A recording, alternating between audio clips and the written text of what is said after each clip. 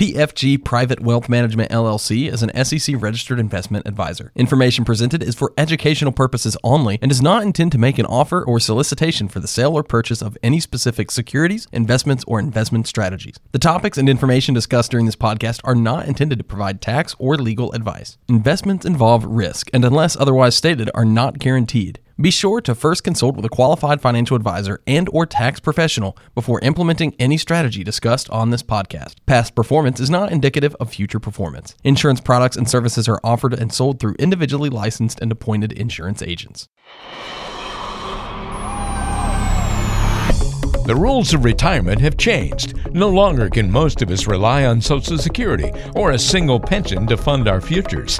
We're living longer, and retirement doesn't just last a handful of years anymore. Instead, you might stay retired for 20 or 30 years, and maybe even more. We need to look at retirement through a new lens, with fresh eyes, with a new approach and plan of attack. Here to answer the call are financial advisors John Texera and Nick McDevitt of PFG Private Wealth Management, serving you throughout the Tampa Bay area.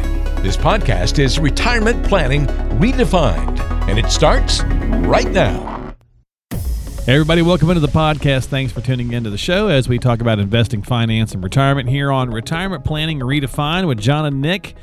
And we're going to talk about couples this go around and some financial mistakes couples often get into. Because, John, I don't know about you, buddy, but my wife and I are on the same page about everything all the time. Yeah, sounds like you go by the motto, happy wife, happy life. Yeah, not so much. No, she would disagree with that, something fierce. She's like, if I could ever get you to agree with me on anything for happy wife, I'd be good. But no, I mean, just a joke people make all the time, right? Couples that definitely do not see eye to eye on a lot of things, and finances is certainly one of those. Yeah, finances and kitchen remodels, definitely. So, Kitchen remodels. Nick, what's going on with you, buddy? How you doing? We don't want to leave you out. Oh, no, pretty good. Just staying busy. Happy that football season's here, NFL season's here. So, and looking forward to fall weather in Florida. Yeah, well, it's on its way, hopefully. So we're into September when we're taping this. So let's get into it and talk about some stuff. I imagine you guys see a lot of different things when couples come in. You see a lot of different people on, whether they're on the same page or different pages or whatever the case might be. And many times, as much as couples might think they've talked about this stuff, I imagine you guys probably see that they didn't talk about it as much as they should have, or maybe as in depth, or they just really kind of glossed over the subject. So let's dive into a few things and see if we can highlight stuff for folks. So when they do come in and sit down, maybe they're a little further along in this conversation and you guys don't have to wear your marriage counselor hats along with your financial advisor hat. So, number one, making the wrong choice on how to handle the spousal benefit option if you're lucky enough to have a pension. I talked to a bunch of guys, advisors and stuff, fellas, that over the years that have said, it's amazing how many times somebody will take that without even talking to their spouse about it just because they see that higher number. Yeah, it's interesting. A lot of places have put, some restrictions from the perspective of the paperwork, where, there'll have to be a notary sign off or things like that. But we've seen them without. And there's definitely a misconception or misunderstanding on how these pension payouts will work. And so this could be a mistake that it's typically a one-time decision. So for anybody that has substantial income that will be coming in from a pension, this could ultimately be the most important decision that they make. And it's something not to overlook. And just to be, a little bit more direct, oftentimes they will see the single life option, which you would kind of refer to as the highest payout, and not realize that if something happens to them, then, nobody gets any remaining benefit. And one of the ways that we'll try to phrase that to people is, no matter what, I've never met anybody that wants to have worked for a company for a long time. And even if there's like a divorce situation or something where they, if something happens to them, that nobody gets any of the benefit that they would have been due for the rest of their life. So making sure that those options are understood and making sure that they're correlated and tied into the rest of the decisions that they've made for their planning is super important. Yeah, and a big thing to that is, Nick mentioned single life, is understanding the different joint survivor lives. I mean, you can have a joint survivor where, if one passes away, they still get 100% of the benefit. And then there's another, there's a couple of different options where you get 75 and 50%. And, it's always good to reference the plan to make sure, if one person passes away, that the plan basically is still intact and that surviving spouse can still hit all their goals. Absolutely. On those conversations, if it does happen, I was like, I can't imagine that the other person's too happy about, hey, wait a minute, why did you take the wrong one and leave me out? So you want to make sure that you're doing those for sure. Number 2 is the coordination on the Social Security strategy. Social Security is that horse that we're going to beat constantly, right? Because it's a big component of people's retirement plans and the money that's out there, but we can't get into this rush to just go turn it on without really thinking about a strategy, especially if you're married, because, there's a lot of strategy involved in this, right? Yeah, there is. I mean, you hit it perfectly when you said it's a big decision. I believe Social Security equates for like 30 to 40% of someone's household income in retirement. So you want to coordinate it right. And the biggest mistake we typically see is once one person retires, maybe early, like 62, 63, 64, they're just going to go ahead and turn it on. And while the other spouse is working, but there's definitely a lot of different strategies that you can implement. And I mean, Nick and I focus heavily on planning, and it really all does come back to the plan because everyone's situation is different, but you really want to look at what's best for your situation. Does it make sense to defer the higher amount for survivor plan down the road?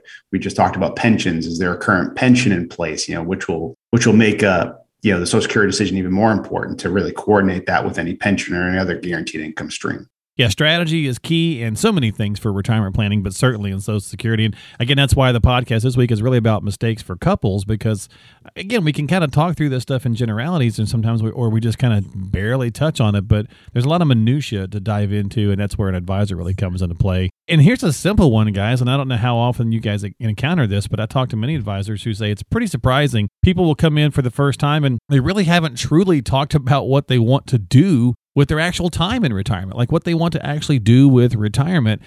And yeah, they kind of like say the general things. Well, we want to travel.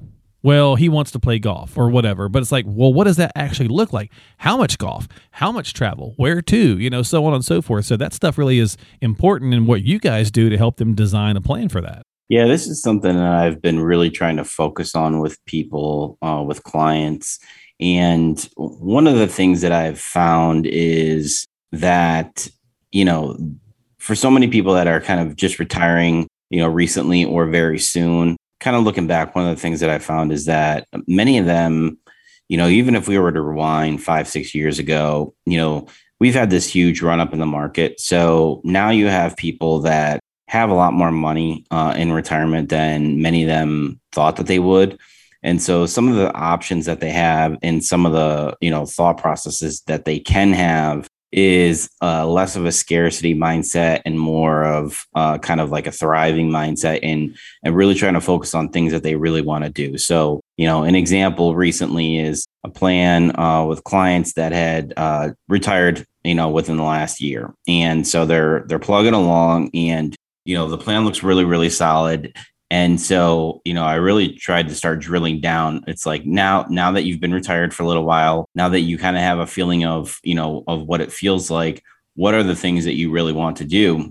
And then using planning to help them figure out, if we can do it from a financial standpoint. So, one client was they wanted a larger property for their primary residence to be able to work on cars. That was the kind of hobby. And so, because we've kind of talked about the fact that, the sharper they stay, the more engaged they stay, whether it's hobbies, whether it's volunteering, whether it's, no matter what it is, as long as they're staying engaged and sharp, their life is going to be probably longer realistically. And, Sure. The brain's not going to really kind of rot away. And so kind of helping people dial into those things that they want to do, I think is probably one of the most enjoyable things on our side of the business, but it takes a while and quite a bit of repetition to really get them to visualize it and see it. Yeah, indeed, because again, you might talk about some basic things you want to do, but you really start to have to, dive in and dissect more because you got all this free time now, right?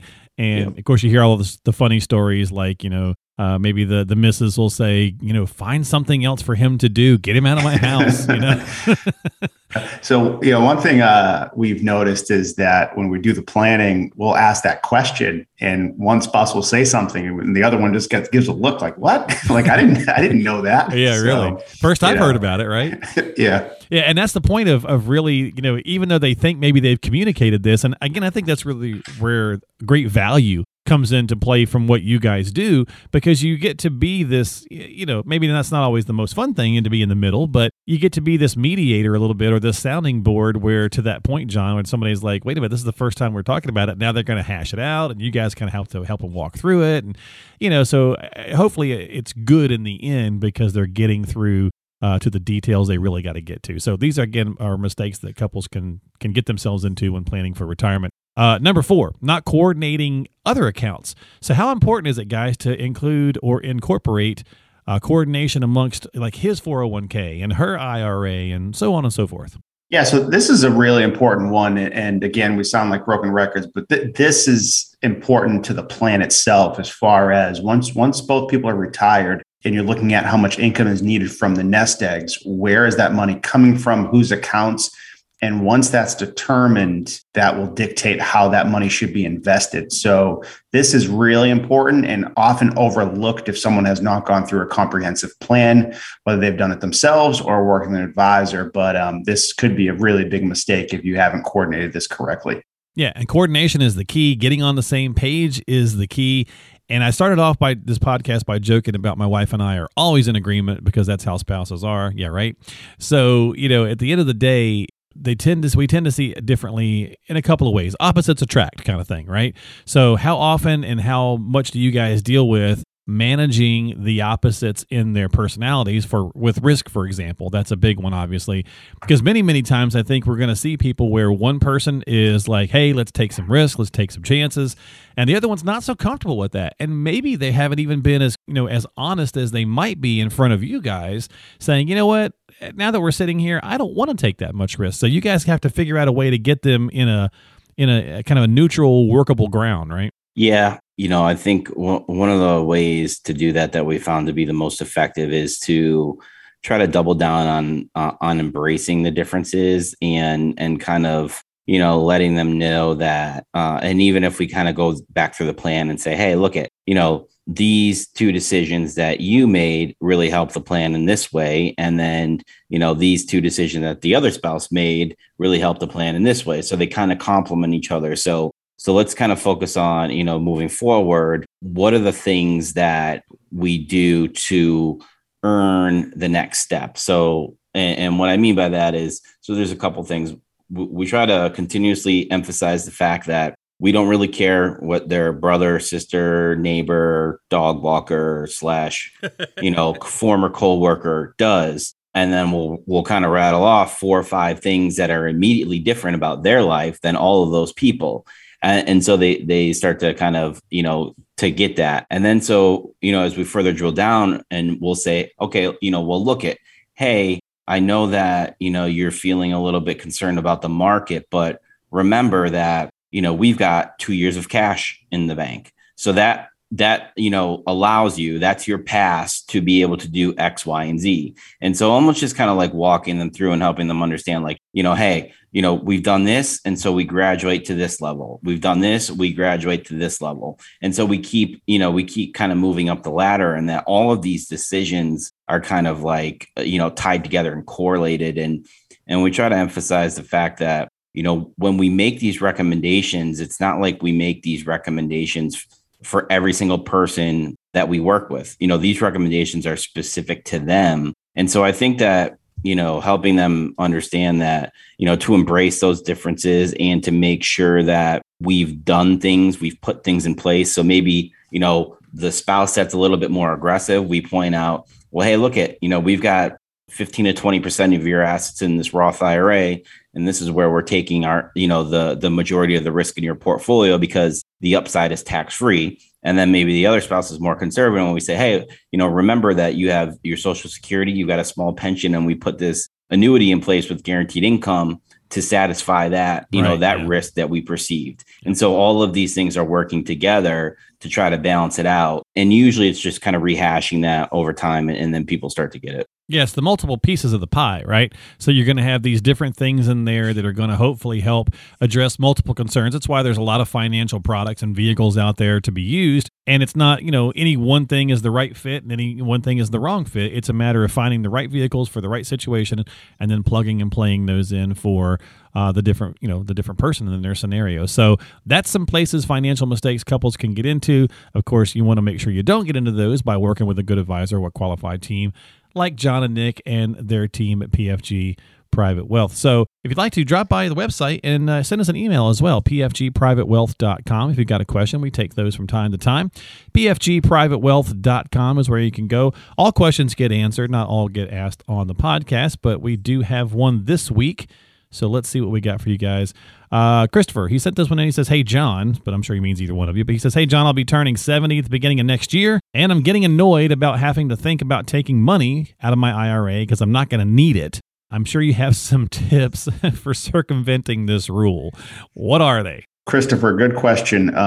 So just to update you, the new RMD required minimum distribution age is now 72 versus 70. So that was just 70 and a half. That was just changed a couple of years back. But no, this comes up often. One of the things that we currently do for our clients is we'll actually set up a individual taxable account where we'll basically just, if there's a $15,000, $20,000 RMD that's unneeded, we'll just transfer that right into it and go ahead and invest in exactly what they were invested in before, because it really just needs to come out of the IRA. It doesn't have to come out of, it can go right back into the market. Another strategy we've done is if a client is doing some charitable contributions, you can actually make charitable contributions from your IRA to your selected charity. And that will avoid taxation of that. And again, we always kind of have our disclaimer, talk to your tax advisor. If you're looking for tax advice, we're not tax professionals, but that's a really good strategy to use when you're trying to, kind of avoid the RMD taxation. Gotcha. Well, so the good news, Christopher, is you got a little bit more time. It's 72 now. As far as I love when people say there's got to be ways around this. There really isn't, right? I mean, either don't have an IRA or there's not really a way around it. I mean, you're going to have to give the government their share, which is why people have been doing things like conversions, right? They've been converting money out and doing so on and so forth. So they can reduce the amount in there to avoid having to pay that by not having the account. But that's really about the only way, correct? Yeah, the conversions can be helpful to reduce the amount that's going to have to be required to come out. But at the same time, when the window is short and they realize that, hey, I'm just going to have to pay taxes on that money now when I convert versus, a portion of the amount that I would take out down the road, or that, it's like, hey, well, you are going to pay tax on it, but still, our plans recognizing the taxation, and you could see here, in the planning software, this is what your total tax obligation is going to be, and we can reinvest some of that money. So it may have less of an impact on you than you think. Well, I think one of the things that we've seen is that, obviously taxes are a hot button and nobody likes paying them, but I would say that probably 90% of the people that we interact with overestimate or assume that they pay a lot more in taxes than they actually do. So that's always a good exercise for us to remind people that, in the scheme of things, many of them are paying a lot less than they realize anyway. So it's one of those things where, in theory, sometimes the move can be good, but oftentimes it's in their mind, it's better than in actuality. And of course, just like anything else, we try to test that out through the planning. Yeah. Well, Christopher, so there's some good news in there. Like I said, there's some more information for you. Obviously, they shared a couple of ideas, but hang on to your hat, because as of right now, the stuff's going through that the time we're taping this, there's more things to possibly be passed. So there could be some changes again coming as well. So we'll do an updated podcast on that once they go through or as we have more information. But for now, that's going to wrap it up this week here on the podcast. Retirement Planning Redefined with John and Nick. Guys, thanks for hanging out as always. Appreciate your time. And folks, if you need some help, reach out to them at pfgprivatewealth.com. That's pfgprivatewealth.com. Don't forget to subscribe on Apple, Google, Spotify, iHeart, Stitcher, any of those platforms. You can certainly find it that way. You can find all that information at the website and subscribe from there. Again, pfgprivatewealth.com. For John and Nick, I'm Mark. We'll see see you next time here on the podcast.